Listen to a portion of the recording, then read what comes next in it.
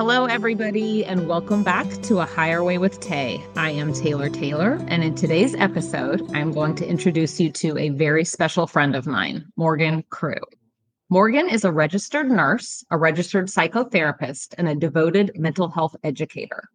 She and I met while we were at Rhythmia Life Advancement Center in Costa Rica, and as we will share in today's episode, we had an immediate bond, and our connection, to me at least, felt destined. Her medicine and her gift to humanity is her work with creating impactful, meaningful change in her clients' lives through years of clinical practice, and more specifically, the development of her program entitled Prevail. Morgan is dedicated to empowering individuals to unlock their fullest potential for well-being and personal growth. Morgan, my friend, my soul sister, my double Capricorn queen, thank you for being here on the podcast with me today. Oh, thank you, Taylor, so much. I'm so glad we met. I am so glad we met too. And we met earlier this year at Rhythmia, like I mentioned, and you were there with your partner, Dan, who I also love. And I think I just wandered up to you, right? Well, I think we were like all standing around in medical, and I just came up to you guys and was like, hey, I don't even really know why I did that, honestly, but I think I just looked over and maybe my soul remembered you. Yes, I think so. No, me and Dan were standing there going, what are we thinking? What are we doing here? What is happening?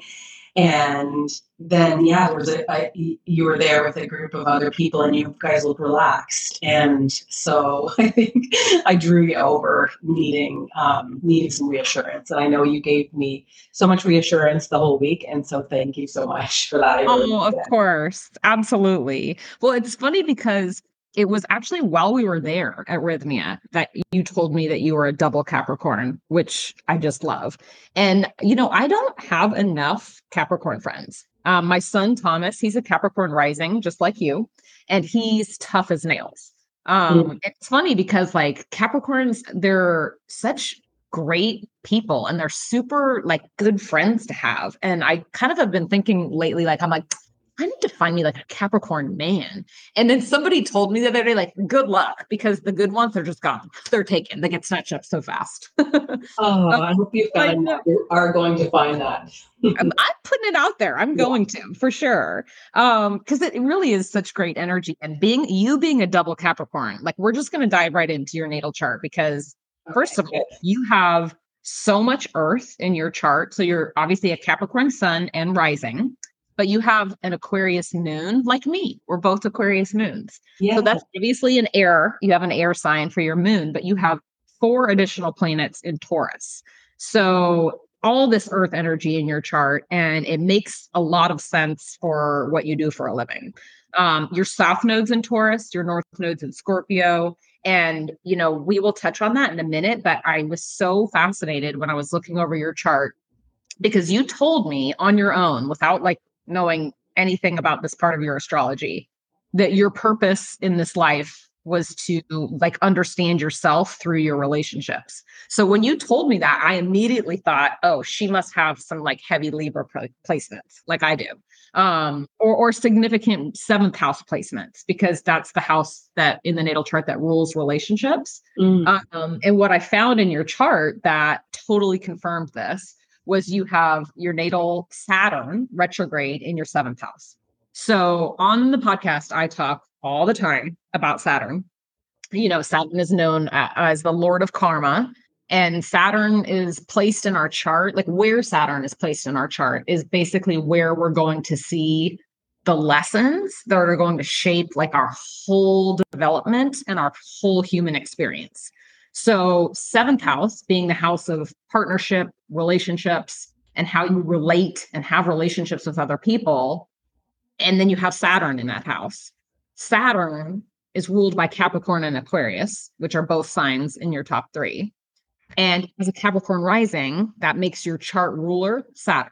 So it's a very Saturn dominant chart. And I also have what I would consider a Saturn dominant chart because I have Saturn in the 1st house. So basically, to kind of put that all together for you, as I've said before, Saturn does not fuck around. When Saturn sees that you're ready for a lesson, it can come in like a wrecking ball. But the positive side to that is also like this visual that I have for you with your chart is like Saturn's like Mr. Miyagi, and like you are out in the back alley, like learning kung fu from the motherfucking OG grandpa. Like he's your special teacher, you know, but he's gonna have to beat your ass a few times until you learn to respect him. That's like that's how Saturn works. Mm-hmm. So does that resonate? Because I was so when you told me that about knowing your sort of purpose and path being about understanding yourself through relationships. Do you feel like that resonates? Yes, because I've learned that through relationships already that Yep. were really hard lessons to learn. And I seem to keep getting a beautiful delivery of experiences and lessons through relationships. So, yeah, I know it. I'd like to learn it completely to catch a break soon. Yes. Yes. But yeah, no, and that's also what led me to Rhythmia too. It's like, I can only do so much seeking and learning and working on my spirituality and trying to find out what's my next level up. And Rhythmia is a pretty big lesson to learn too. So yeah, it resonates, but it doesn't make me very happy. Like, Well, that's Saturn oh, for you. no. Me either. Like all the lessons Saturn has for me, I'm like, give me a fucking break. I can't Yeah, get 5 minutes before here comes Saturn transiting through a different house trying to, make me learn the hard way. But yeah, what I do think is like what you were saying about like, I'd like to, learn it and be done. Well, that's the point of the natal chart, right? Like it's the blueprint of like, here's what you're supposed to learn. Here's the lessons you're supposed to have, especially when we are looking specifically at Saturn. And in your case, being your chart ruler, this is like you got this shot, this incarnation, this lifetime to really master these, and then you can be finished. So there's maybe some motivation for you. But I yeah, wanted to tell you yeah. too, like to compare something else from our charts. So I have a Capricorn South Node, meaning, astrologers may say that that means, I've been a Capricorn many times in other lifetimes, but I've come into this life very familiar with Capricorn energy. So I speak your language in regards to that. And then, both of us are Aquarius moons. We both have a 12th house sun, or our sun is in the 12th house. So I think that really shows like speaking or sharing about spiritual matters comes pretty easily to both of us. Mm-hmm. And when I've talked about the nodes before, because I love them so much, like, we have your North Node, which is like what you're kind of leaning into in this lifetime, and the traits of your North Node you're starting to understand. And the South Node is again like what you came into this lifetime kind of like already knowing, having already mastered, but you need to sort of like let go of those and embrace the traits of your North Node. So in your case, you have a North Node in Scorpio. And with that, like you really kind of, how would I explain this? It's like you okay, you have your North Node's in Scorpio and your midheaven is also in Scorpio. Your midheaven is the sign that shows your career. And when your North Node and your midheaven are in the same sign, that to me shows like a lot of your life purpose is going to come through your job. Mm-hmm. So midheaven in Scorpio is like the perfect placement for someone to become a psychotherapist. Mm-hmm. Um, so again, like in that case, I would look at that and I would say a person with these placements, their life purpose and path being in the same sign as their career, like you're doing it.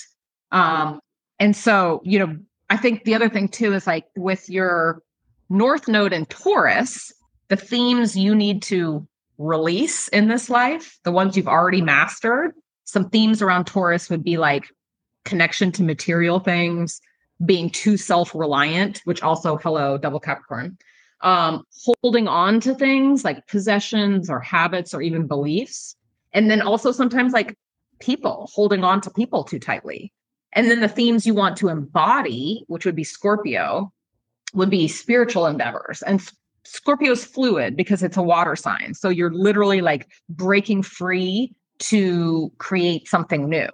And Scorpio rules the emotional realms and the unconscious and like deeply buried traumas. So when I was reading all this, I'm like, oh, this completely checks out that not only are you on the path to your North Node of your destiny by embodying those themes through your career, but it also is shown in your midheaven in Scorpio. So it's pretty amazing to see it like line up perfectly like that.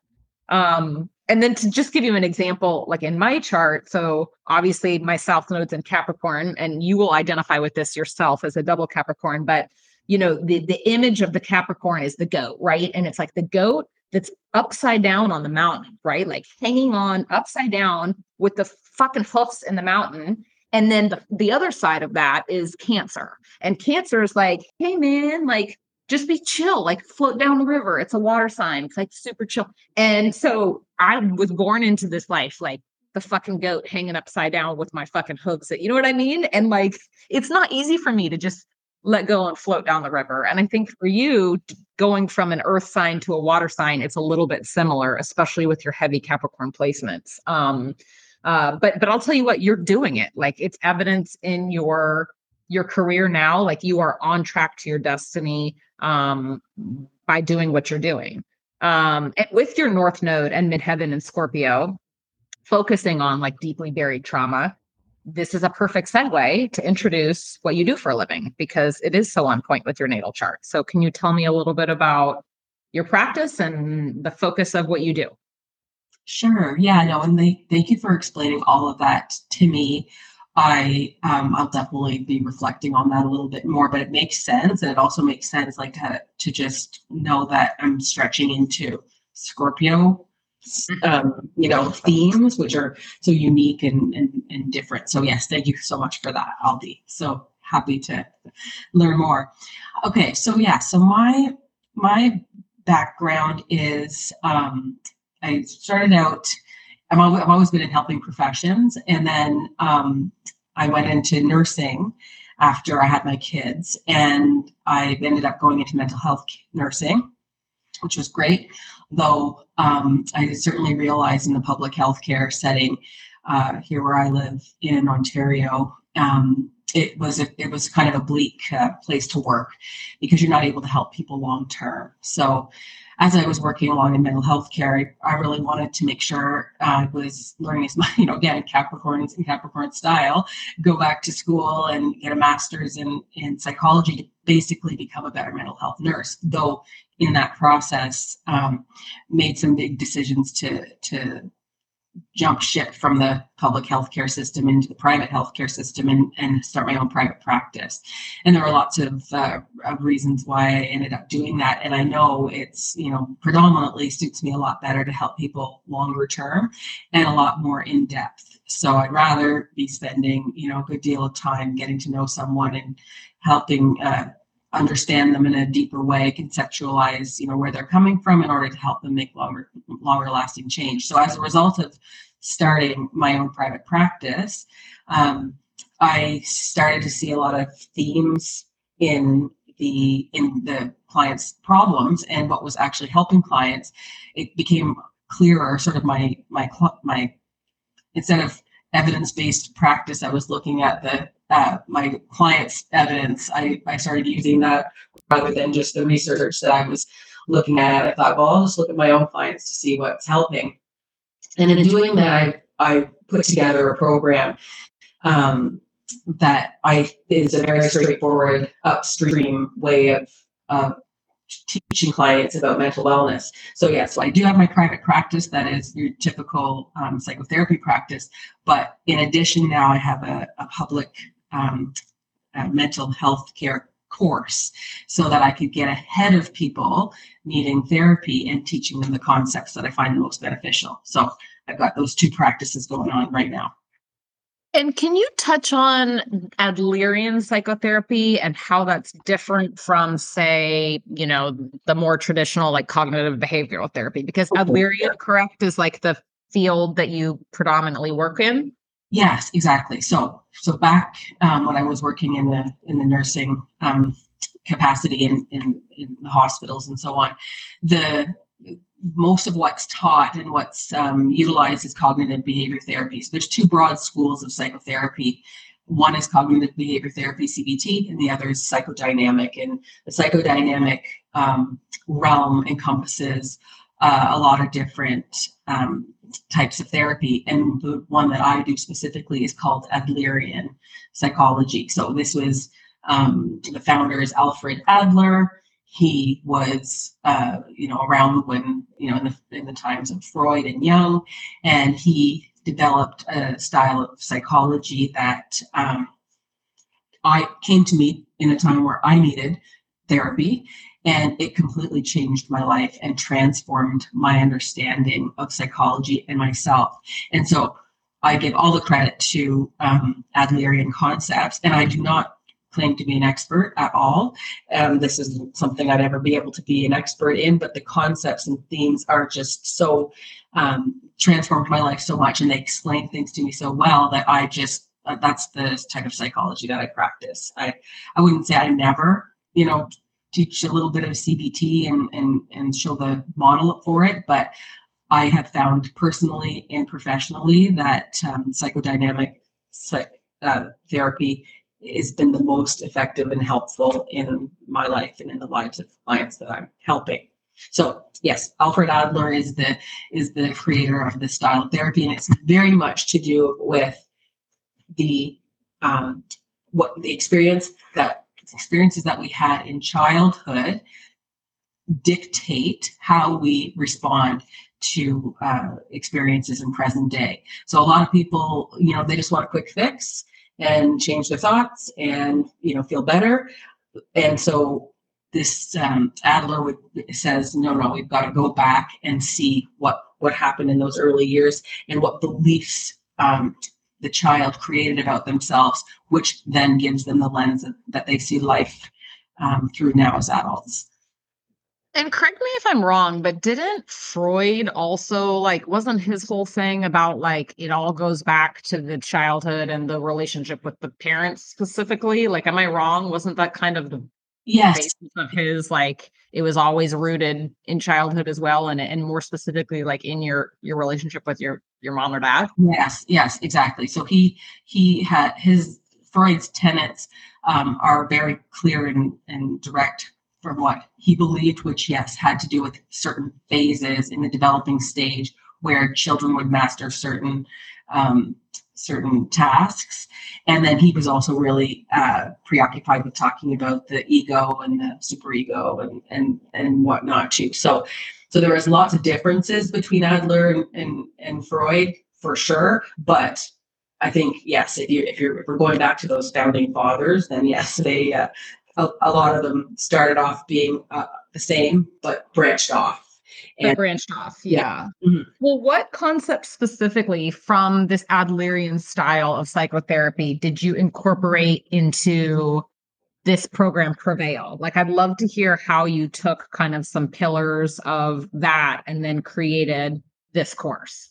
Okay, yeah, perfect. So the things that there's a lot of things that are universal. So let's just say grounding, for example, settling your nervous system and grounding.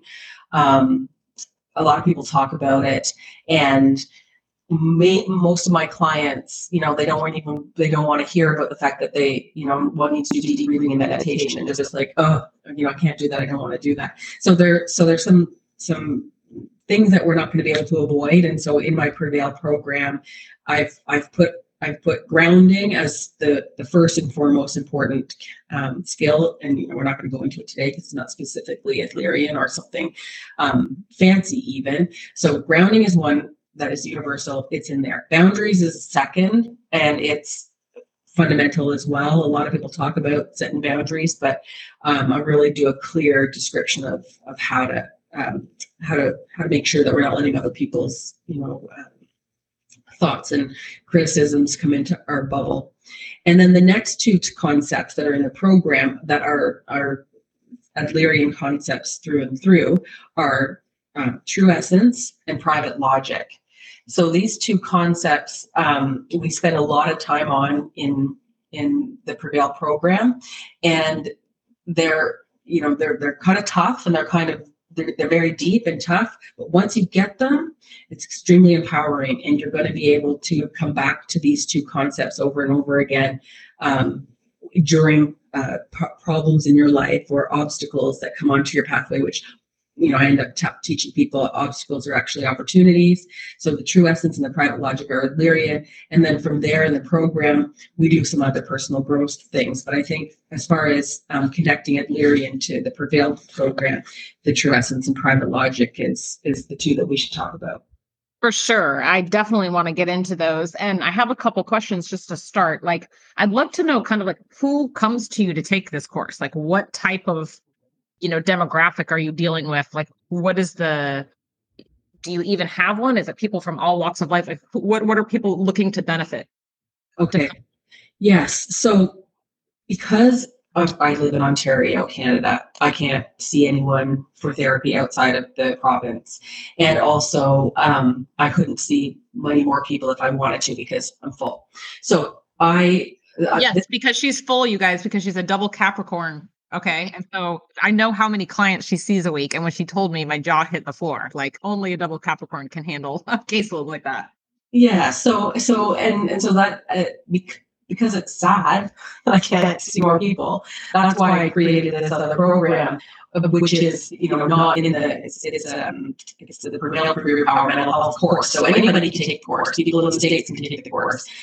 People in other provinces in Canada can take the course. So this course is separate from therapy. What I wouldn't be calling it therapy, I would be calling it a mental health education course. So the people that would take it, the best clients that I've got that take this course are people in their adults, 30 plus, for sure. I mean, I do have younger people that take the course and that are in my therapy practice, but it's better if you've had, at least 30 years under your belt to work with experiences.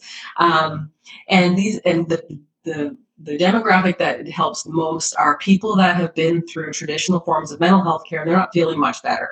So people that have tried a lot of different things and they really want a direct approach of what is going to be helpful are the people that would do well in this course, but they'd have to be open to spirituality. So the mind, body, soul part, they'd have to be open to at least learning about their gut instincts, wisdom, and so on, and also be willing to go back to childhood memories and really have trust and faith that that's where we got to go to really see the truth of ourselves. So for anyone that's not open to that, that wouldn't be a good course for them. But not the course for you. Yes. Yeah, exactly. Well, let's get right into it. I know we're going to focus, primarily on these concepts of the private logic and the true essence. So let's just dive in and let's start talking about those. Okay. Well, we'll talk about true essence first. So, and again, I don't claim I didn't make this stuff up, but I may be using words that other people have said and described. But I call the concept true essence rediscovery. I call it that because our true essence it's already present, but we need to rediscover it as adults. So our true essence. So when I teach this to my clients, I start with letting them know that yes, for sure, they're who they are is a combination of their parents' DNA that brought them here, that connected and the cells divided, and that DNA has intergenerational traits, as well as just our traits of our physical bodies. And then at a gestation point, when we're in utero, in pops a heartbeat, wherever that came from. We're not sure. And so this electrical impulse that is our heartbeat, came from somewhere, can't be created or destroyed. So I kind of use that as, okay, that's the essence that popped into our physical selves. And that's why we're not the same as our siblings, because, even though we have the same DNA and the same intergenerational experiences in the parents, we're so different. So I use that as a combination of, we're a combination of all of that. And so when we're babies and we're developing, of course, it really matters our environment, and I'm not going to get into the big in-depth talk about all of that. But as a child that is, cared for and nurtured and having a childhood where they're surviving and thriving, we look at the 3-year-old self as the most pure example of the child's true essence.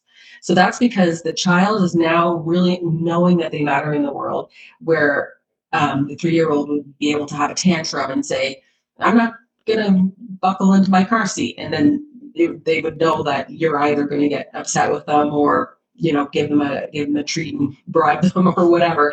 The 3-year-old self is when they really kind of know they matter in the world. And so that's why we use that as the purest example of the person.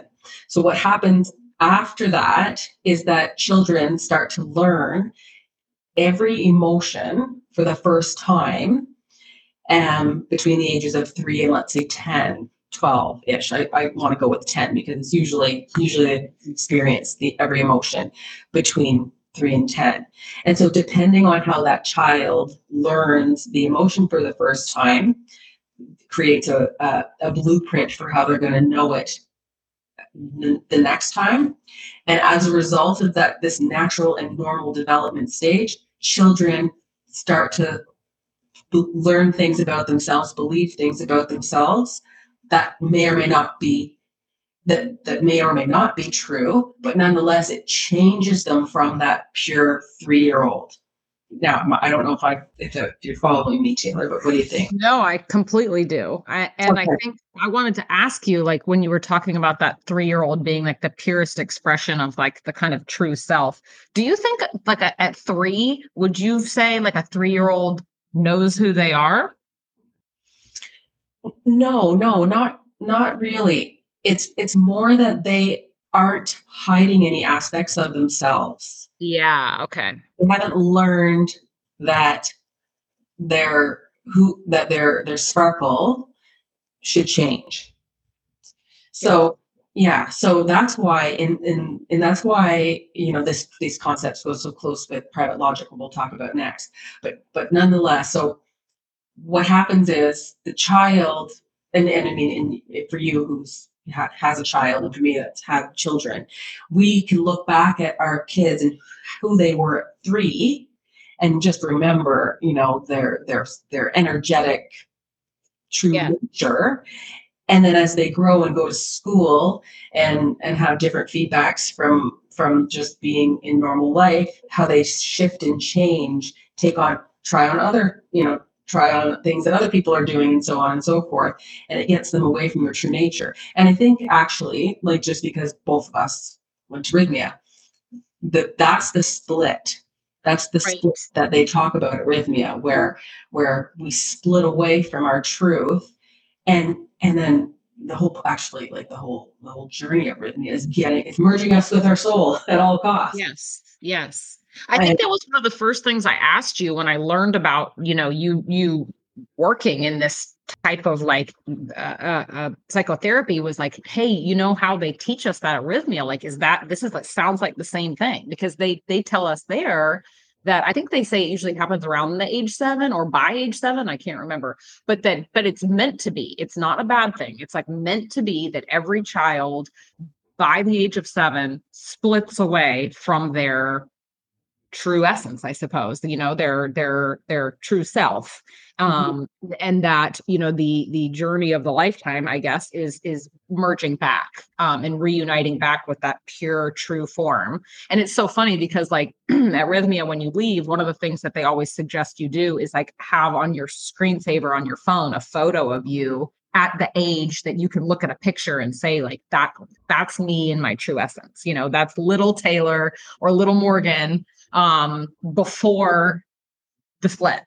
yes, and I was shocked because, of course, I was thinking I'm going to go to Rhythmia and I'm going to learn, so much, and I'm not going to understand, But anyway, all of the same concepts that are in Prevail is what we learned at Rhythmia, just to a larger degree, right? And then you have the magic of the plant medicine. But anyway, I was so excited to see that this was reflected, that these are the concepts that are helpful.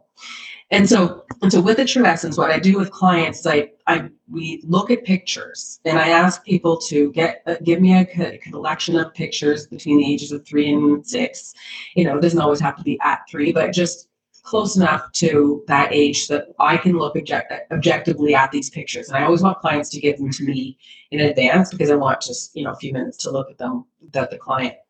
And so I look at the chart, and again, we want to look at pictures, but also ask questions. So sometimes people have a champion in their life that really, spent a lot of time with them and knew them really, really well. And hearing in little excerpts about you at 3 is really helpful too for clients. So I always say, like, if you can find out stories from others about what you were like at 2, what or 3, what did you like to do? What did you always be talking about, and what were you drawn to, that kind of stuff.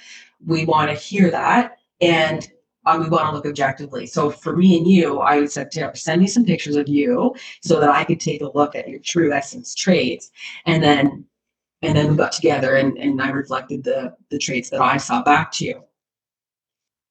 So do you want to just talk a little bit about what we saw? Yeah, let's talk about those. Okay, so Taylor sent me just some random pictures, and I had a look at them, and I wrote out some lists. So we want to not identify that this is Taylor and that this is somebody I know and in love. Just that this is, who is this girl that I'm looking at, and how would I describe her?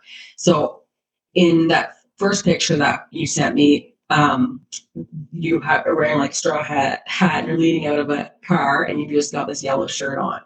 Mhm. And I think I was like 5 in that picture. yes, yes, okay, so that was perfect. And so when I looked at that picture, I was able to see clearly a girl that is sincere, outgoing, open, interested, curious, tanned, and angelic.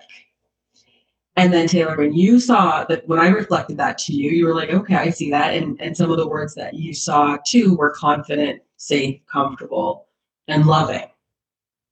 Yeah. So together we go through and really take a good, clear look at that girl. So that was one of the examples. Let's just take another example of the picture. How about the picture with you in the blue dress with the beads and the heels? Yeah, in my dress ups. Yes. And how old would you have been there? I was probably 6. Okay. It was such a, like, it was just like a little I'm model. wearing, like, my mom's high heels and some of her jewelry, and, I'm clearly, like, I'm playing dress ups, and I'm feeling myself. Yeah, and what struck me about the picture was that this girl was a star. So I've got star quality, talented, confident, willing, sweet, humble, fashionable, stylish, and friendly. And then Taylor, you were able to reflect, okay, yes, sweet, feminine, shy, and proud. But there's so much to each one of these pictures Mhm. that you can't fake because Right, you're 5. right. You can't fake it. You're exactly right. And then this last picture that we can describe, I thought you were in your school uniform because it looked like Yes. you had a crest on your shirt. And what age would you have been there? I think 6 or 7. Okay, so still super, super young. Yeah. But in this picture, I just saw, sparkle and confidence and beautiful, precious, powerful, intense, passionate, intensity, wisdom, and really like leaning forward, and just a fierce presence in this picture. And then and you got that too when you looked at it objectively. Yeah, I actually had, like, I told you after the fact that when I was kind of doing one of the processes, which we'll touch on later, where I was looking at this picture and I was connecting back to like that little Taylor and the traits about her. I looked at the picture and I thought about what you said about her leaning in, and I could see that. I could see that this, yes, like the slight physical posture that she was leaning forward, but it was also like her energy.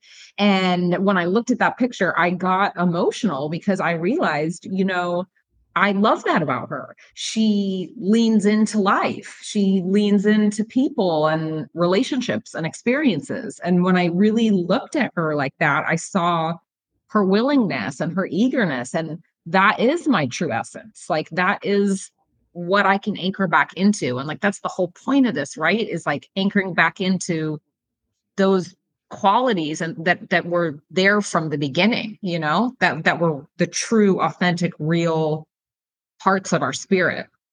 Yes, like the original, like the total and original, like can't couldn't have, faked it or, adopted it. It's Yep. just, this is just the truth, and there's, it's not negotiable. And Yeah. then like with your other pictures, I've got a few more that were when you were a bit older, but like the very, very, very similar, but they're, engaged, present, confident, content, in spirit. Oh, we Um, have to talk about the in spirit because hilarious, you guys. So I was wearing the straight up 80s photo. Okay. I had my like stonewashed denim shorts on and my Esprit yeah, sweatshirt. But then you told me you were like Esprit in spirit. And then you told me that the root of the word inspiration comes from in spirit. And I was like, oh my God, that's so awesome. Like when we're inspired, we're in spirit. yes, yes. I love that. Yes. And that's, and I mean, I wasn't shocked at all when I saw that picture. I was just like, okay, that's Taylor. Like, that's Taylor. Like, you are in spirit, plain and simple. And you were back then and you are now. So the reason why I force clients to spend a good amount of time connecting with this true essence is because we lose it so completely over the decades of life. And we're not going to be able to heal and have peace in our heart, which is what most people come to therapy for. It's what most people want to take, mental health courses for, unless we embrace the truth and sort out where we lost it. Mhm. So the true essence, I think you can say that looking at the picture is great and wonderful and beautiful and amazing, but how come we're not embodying those feelings Right. anymore? Right. So, like, what happens that we lose either the connection to those qualities or we lose the ability to embody those? I mean, I know, and you can touch on this, but like, we know that we have these neural pathways that are formed in childhood, and they're very deeply rooted and ingrained in our logic, our personal logic, which you'll talk about, which helps us to make sense of things, but also like it's like what things mean and what this means about me. Right, exactly. Okay. So because kids are egocentric, they but they're not adults. They're not little adults. They're children. And depending on how they learn, like I said, the emotions for the first time, they will make a belief, an accompanying belief that goes along with it. And it'll make complete sense to them. So that's why your experiences in your growing up childhood about how the first time you learned what disappointment felt like, or happiness felt like, or the first time you were thrilled, is going to lay a blueprint for you, and that is going to be what's going to be your measure on how you know what that emotion is moving forward. And it's different for every one of us. So that's why however we feel about something right now is logical to us, but it's not logical to our partner or our Mhm. friends or or somebody that we work with. Everybody has their own personal private logic, and it comes from how the blueprint went down. So I'll give you a couple of examples. So I'll give you my example. So if I'm 3 years old, I'm out riding let's say 3 or 4, I'm out riding my tricycle and I fall and I skin my knee and my sister laughs at me. And if I go inside and I'm like, Mom, I'm bleeding and my knee really hurts and my sister laughed at me. And if my mom says, Morgan, let me take a look. Oh, geez, that's going to sting a little bit. I'm going to give you a cloth, and that's going to sting for about 10 minutes, and then it should be okay. And oh, she laughed at you. Well, you know what? Her cousin laughed at her when she fell off her bike at age 3. And my brother laughed at me when I was a kid. So, oh, so embarrassing. But I'm going to get you a popsicle, and I'll come back and check on you in 10 minutes. If that happened, then my little Morgan neural pathway would learn something at that point, which is, okay, when I'm in pain, I can get help. And I should go ask for help and I get help. And so that's the lesson learned there. Okay, next time I'm gonna ask for help when I get hurt. And then the other lesson learned So the logic learned would be when I'm embarrassed, it's okay because it happens to everybody. And it's okay, I got a popsicle now. So that's one way it could have gone. Another way it could have gone is if, in my experience, I was out riding my trike at 3 or 4, fall, my sister laughs at me, I come inside, my mom's, in my case, she was going through a divorce and having a hard time. She might have said, "Oh, Morgan, that's nothing. Your knee is fine, and don't even worry about it, and off you go." And if that's the way it had gone down, that the learning I would have had at 4 years old at that point would have been, when I'm hurt, zip it, suck it up. Mm. And when Yeah. I'm embarrassed, well, geez, that really feels bad because I've been thinking about it for the last 3 hours. So same experience, but completely different logic learned. But and again, this isn't about like blaming parents because I know everybody panics. Oh, geez, I'm gonna mess up the kids because I didn't meet their emotional needs. It's okay. It's got to go the way it's going to go. Why I'm teaching this to you is that the logic got encoded into our neural pathways, but it wasn't necessarily true because, of course, you want your kids to be able to go ask for help if they're in pain. The belief that happened was because of the circumstance, not because it was true.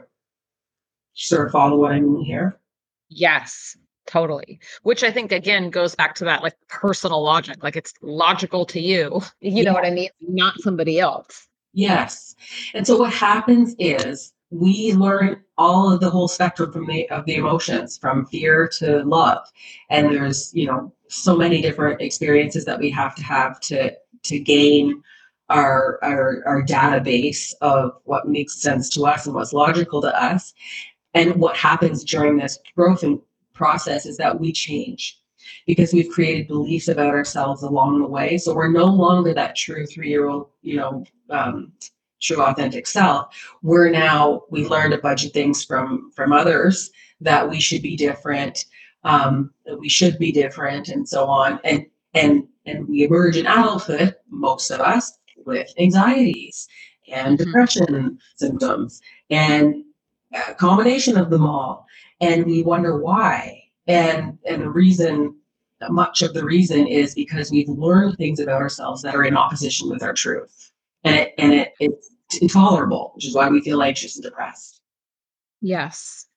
And those neural pathways, again, they get deeply rooted and ingrained. And those beliefs based from these experiences that we have, these beliefs about ourselves or the world, or what it means about me in the world, um, are deeply rooted. And changing them is a practice. Yes, I mean, remember, even that's the other thing that we learned at Rhythmia that they hammered into us, which was these are well-traveled pathways. It's just like it's a pathway that is, it's just like a totally clear path. Of course, we're going to pop down it super quick every time we get a trigger. But if we want to create new ones, I think it was Dr. Jeff that talked about it being like we have to like blaze a new trail through the jungle. You know how hard that is? That's really hard. Right. It is hard. Yeah. So how do we do it? Like, how do we do it in this case? Yeah, exactly. And so I'll explain it to you, but then I just want you to also have this analogy, because when he said this, it really stuck with me. We have to blaze the trail through the jungle, so that's going to hurt and be terrible and be hard, but have to keep practicing it, or it's going to get overgrown. We have to let the other one get overgrown and really practice this direct one to our true essence. So how we do this is we do what I've learned, I didn't invent this at all, is a private logic framework. So because as adults, we're walking around having experiences in our life that trouble us. It could be a minor conflict or a major conflict, a minor upset or a major upset. We want to know what's bothering us in present day adulthood. And then we use this process to find out where was the original learning and belief from. So for example, if I'm upset from being cut off on the road, and I was driving and I got cut off, and it really triggered me. And I want to find out what is the emotion that popped up in that incident, and recognize that this upset isn't it might we think it's about the car that cut me off, but actually it's about something else, and we want to find out what it is so that we can let go of we want to find out what it is so that we can have peace. Okay, I know I might be getting a little off track here, but we want to see what is upsetting us in present day, look for the original pathway, and then check on it for the truth. So let's use an example, I guess, Taylor. That might be the best thing that we can do. Sure. Yes. So because these examples can get a bit personal, Taylor and I went ahead and we did a couple of examples with her upsets in present days. I use an emotions list. So I gave Taylor this list of different emotions. And so what you do is you narrow down on what is the emotion that is the trigger.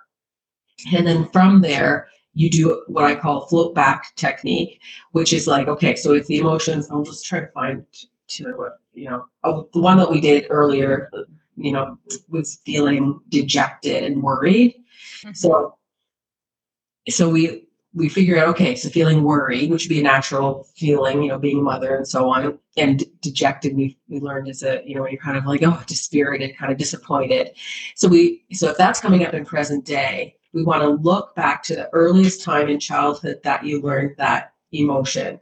And so, we found an example for you, like when you were going through a time where it was kind of a worrisome time when you were 5. Mm-hmm. And then I want Taylor to embody her little 5-year-old self and really recall how it felt to feel worried and kind of dispirited.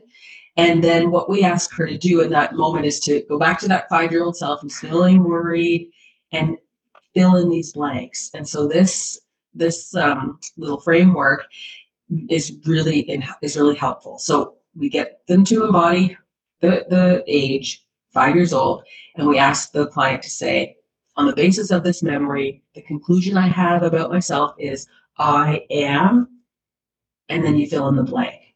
So in this case, Taylor felt I am uncertain. The next part was other people are, in Taylor's case, it was in charge of me. This world is, and Taylor's little 5-year-old self said uncertain. And then the final one is, therefore I will, Taylor said, close down. So you want to embody the age you were when you first felt it so that we can tap into this private logic. So Taylor's private logic at 5 years old is, I am uncertain and I better close down. I hope that's okay to share, Taylor.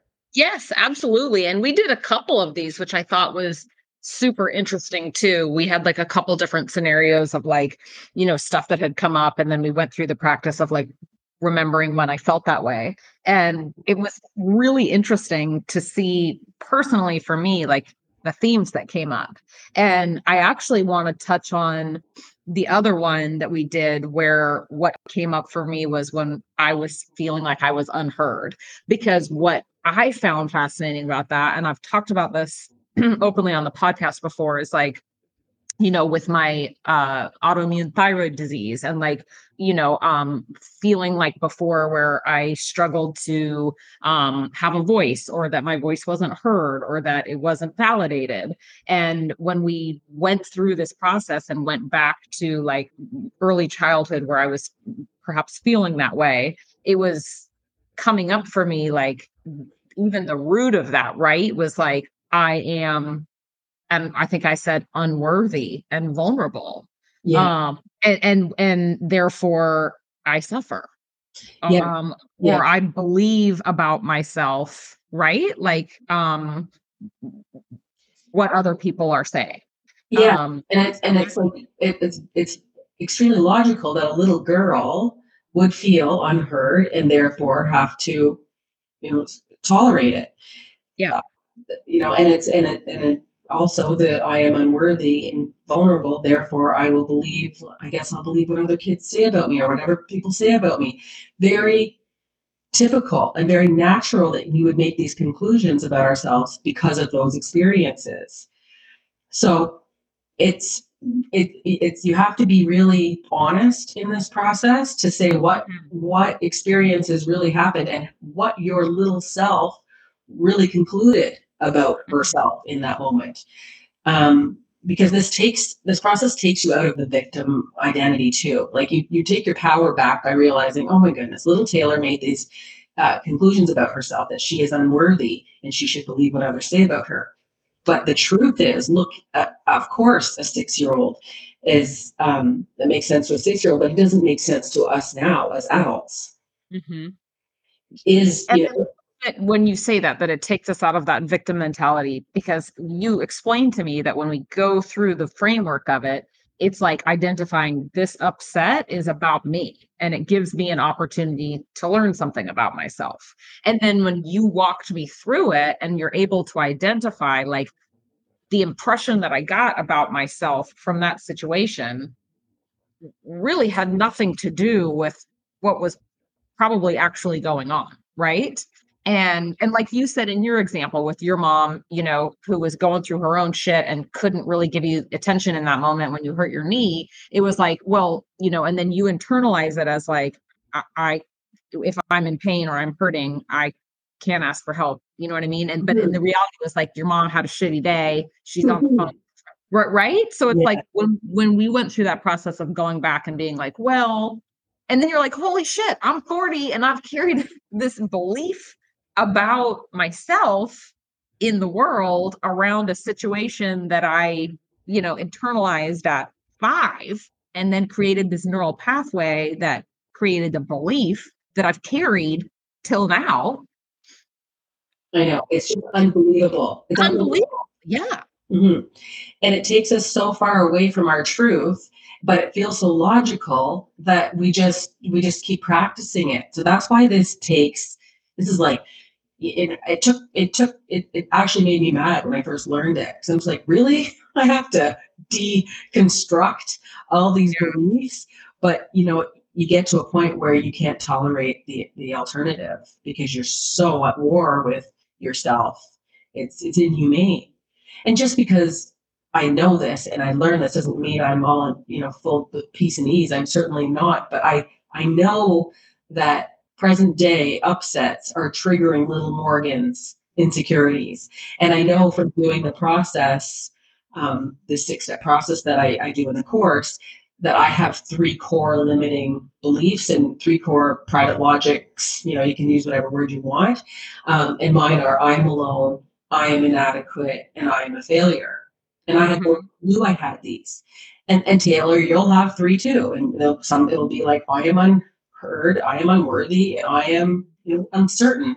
And Yep. the more you do it, the more it will glean the themes, and then you'll be able to notice and take ownership in present day why something is bothering you or why something isn't bothering you. It either taps into um, to one of these private logics or it doesn't. And that's why we're all so different.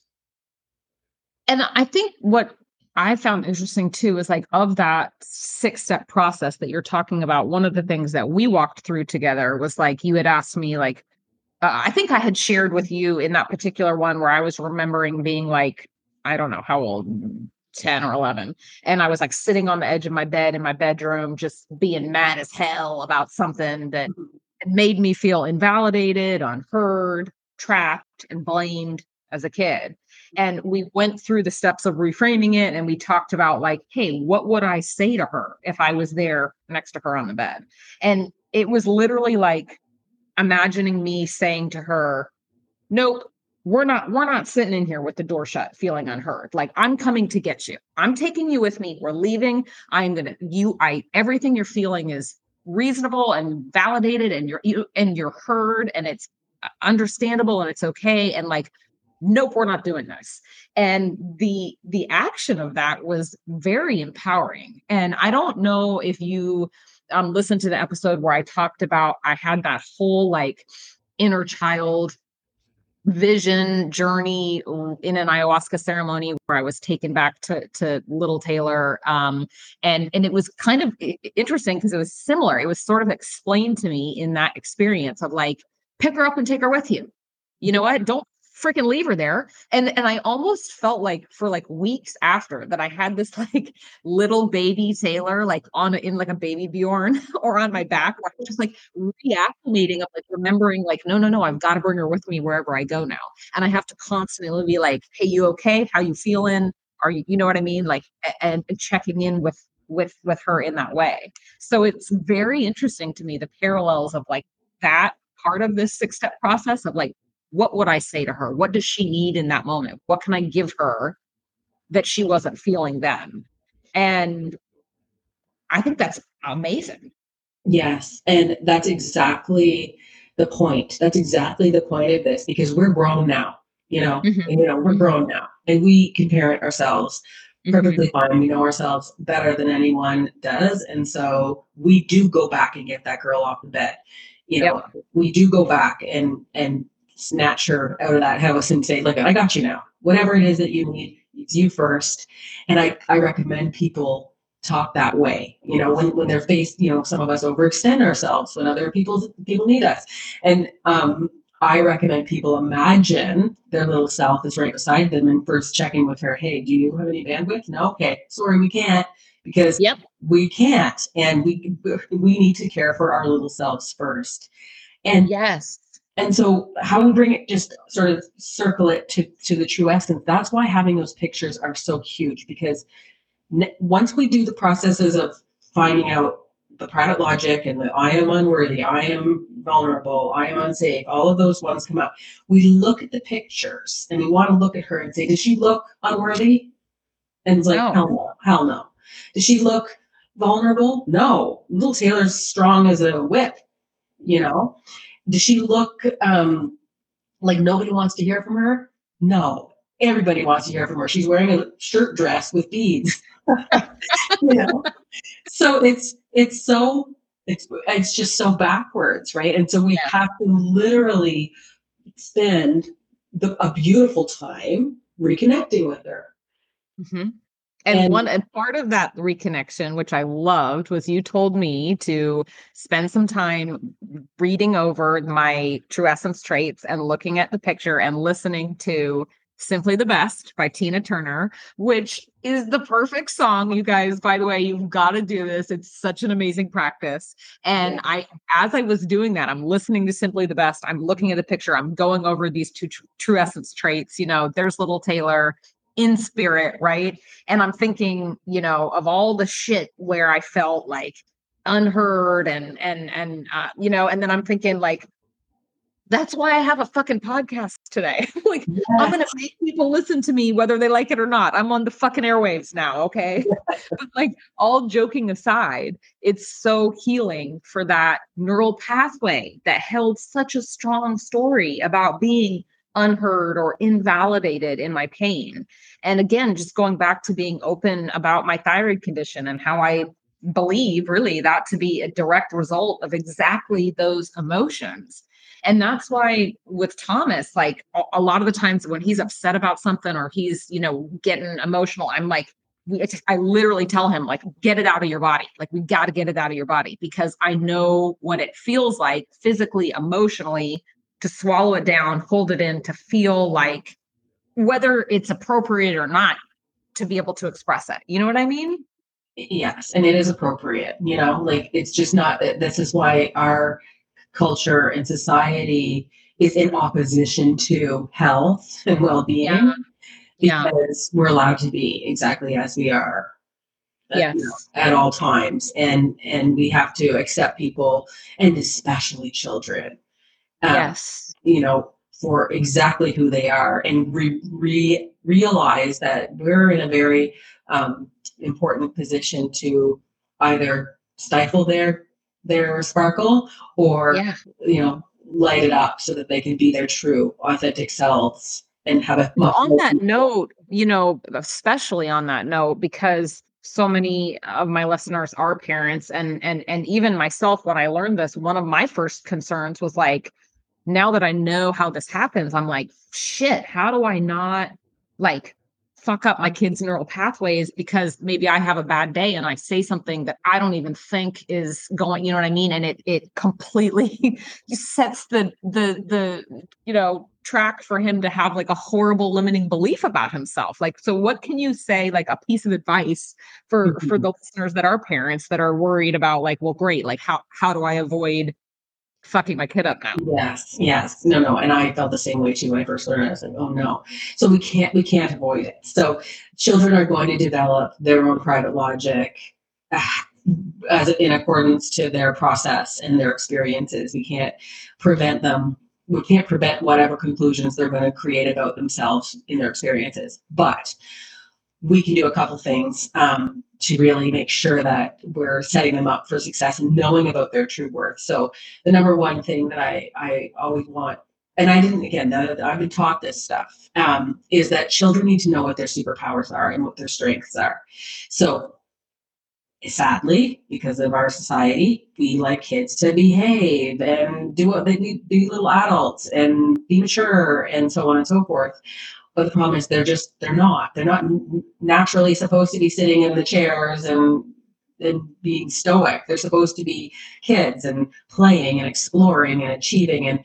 And so we need to really look at our kids and remind them of their strengths and their true superpowers and their sparkles and celebrate those things. And it can be hard sometimes for kids that are really spirited and, oh, we just need to have a break, but we can reflect back to them, wow, you really brighten up the rooms. Wow, you really know how to get the attention of everyone. And that's really, that's really amazing. And then the kids that are the quiet, calm ones, rather than your shy and you need to be more outgoing, it's like, oh, wow, you really have a lot of insight in there. And we need to put words to their superpowers for them that empowers them. So that's huge. Yeah, absolutely. And I think even, for me now, when I look at pictures of Thomas, especially now, like at age 3, for example, being able to really study them closer and try to pull out his true essence from them. And then whatever I can do to revalidate all the time that those are his superpowers, that those are his special God-given Yeah. spiritual gifts, like reinforcing them, I guess, so that he doesn't forget them so quickly like I did. And I guess I get it. We're all supposed to. And going back to what Rhythmia teaches is they're like, it sounds like it's so fucked up, but this is life. And this is the Yeah. journey back to the self. And this is how we learn about ourselves and embody, it's like we gotta go through it this way. But it doesn't have to be as long or as hard of a road, I guess, if you can come back to practices like this. Exactly. And like this is simple stuff in comparison to, you know, uh, some other types of therapies and processes that are take more time, like EMDR and stuff like that. She's like, no, we don't need to do that. We can literally look at our pictures of our true self Yeah. and reconnect back with her and ask what did we do back then that brightened us up, and let's do that now as adults. So get Thomas doing the stuff he liked to do back then, Yeah. with the music on that he used to like back then. I mean, it seems juvenile, but it's not. It's light. It's fun. It's not pathological. We don't need to label things, right? We could just be. It's okay to be you, and let's just bring that child out now, and we should show by example as well. So I always have the pictures too on my phone of my true authentic self at 3 years old.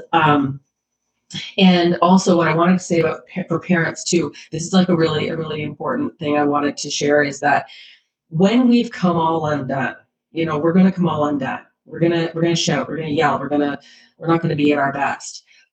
We need to show children how to repair. And I learned this in a class that changed my life on parenting. The phrase that I learned was, love is in the repair work. And I said, what? She said, yeah, love is in the repair work. I said, it is?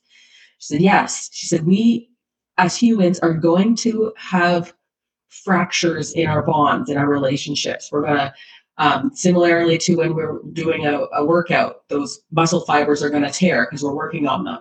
we need them to tear so that they can bond back together and get thicker and stronger. And it's the same with our relationships with our kids and relationships with whoever we have. They're going to have fractures, and we need to be determined to repair them so that they grow thicker and stronger. So one of the things that was talked about in this particular course was, if you've come all undone and not done your best with your child, you can say to your child, hey, can we rewind and start again? Mom wasn't at her best, and I really would love to restart. Can we like rewind and erase as we go, and can we start again? And children will always say yes. And then when we do that, we teach them that they can also rewind and repair when they need to. We need to show them how to do the repair, and the repairs are good things, and they're thickening and they're strengthening.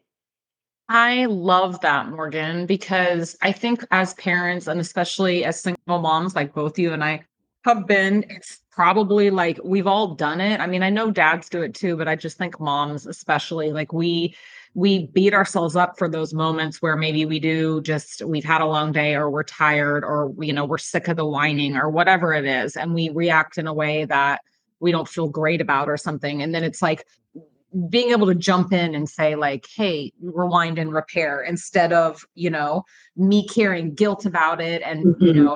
Thomas feeling bad because I snapped at him or something. It's like immediately going into repairing and starting over. I think that's awesome. I know, I love it too, and I wish I had known it a lot sooner. So I like learned that not long ago, and my kids are 18 and 21. But I could have saved myself a lot of self-loathing and in the times where I didn't know about. Well, yeah, I mean, hindsight's 2020, and kids are hard, man, and they push us to points that are, especially as moms, it's like Yeah. they really do push us to points where sometimes it's a true test of character. But I feel like we really just barely touched on a lot of these concepts. There's obviously so much more to this program Prevail than we were able to get into today. But I do think we did a good job of like really going over kind of the main points of it. But for people that are interested in learning more about this type of psychology, or how they can work with you and like what your offerings are, can you tell us what you have, what you're doing, and where people can find you? Sure, yeah. So for anyone that's outside of Ontario, then this program, the public program called Prevail, Prove Your Power, would be an amazing place to start. It's a 6 month.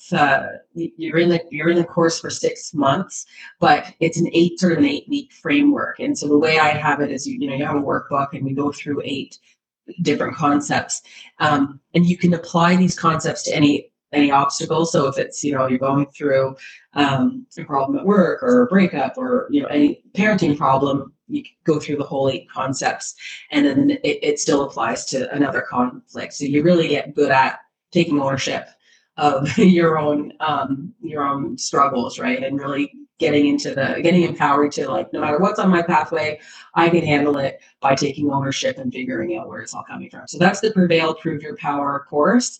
And you can find it by looking at www.morgancrew.ca. So that will And show I will you. add all those links too in the show notes, so people can go find your website and read more specifics about Prevail and the program itself. But um, overall, I'm so excited. I was so excited when I met you and learned about this and learned about what you were doing. One, because I wanted to learn about it for myself, and I feel super lucky that I got this crash course on these principles, and that I can also like reach out to you as I'm working through them on my own, which I'm going to, because they're amazing. But I'm just really appreciative for you coming on and sharing about all this. And I just want to go back for a second to your North Node in Scorpio, your midheaven in Scorpio. You really are truly somebody embodying their life path and their destiny. And that's in your natal chart, yes, but like it's evident too in what you've chosen to do and the medicine that you've brought forth to the world. And whenever I feel like the connections with people that I've made at Rhythmia, and I've had a bunch of people on the podcast that I've met at Rhythmia, because one, you just meet the most fascinating people there, but two, two, I also feel like they're soul connections. And I definitely feel that way about you, Morgan. Like you and I have a soul connection without question. And I think it's amazing that you are embodying and bringing your medicine to the world. And it's beautiful medicine, and it's been very healing and helpful for me. And I'm just very grateful that my listeners got to get some of it too. So thank you so much for coming on and being here. And I love you. Yes, I'm so grateful for you, Taylor. And I'm just right from the start, that connection was amazing. I'm like, it's just beginning, so I'm really, really excited to just be able to keep it going. And even just the fact that that bracelet that I brought a bracelet for somebody, and it was the angel bracelet, and it was for you, and it was. It's just the roots reflected in your true essence traits. Like, it's absolutely unbelievable. So Yes. So the bracelet, I have to say real quick, the story behind that. So Morgan brought this bracelet, and she felt like she needed to bring it, and she was going to meet somebody she was going to give it to. And it was me, but it was that you tie it on. So she tied it on, back in June, right one night, right before ceremony. I still have it on. And it stays on until it's time for it to fall off. And then the work of the little crystals on it have been done. But every time I look down, it's just a great reminder of our friendship and our bond. And yes, like there's a lot more to come. And I'm just so happy you're in my life. And thank you so much for coming on the podcast. Okay, you're so welcome.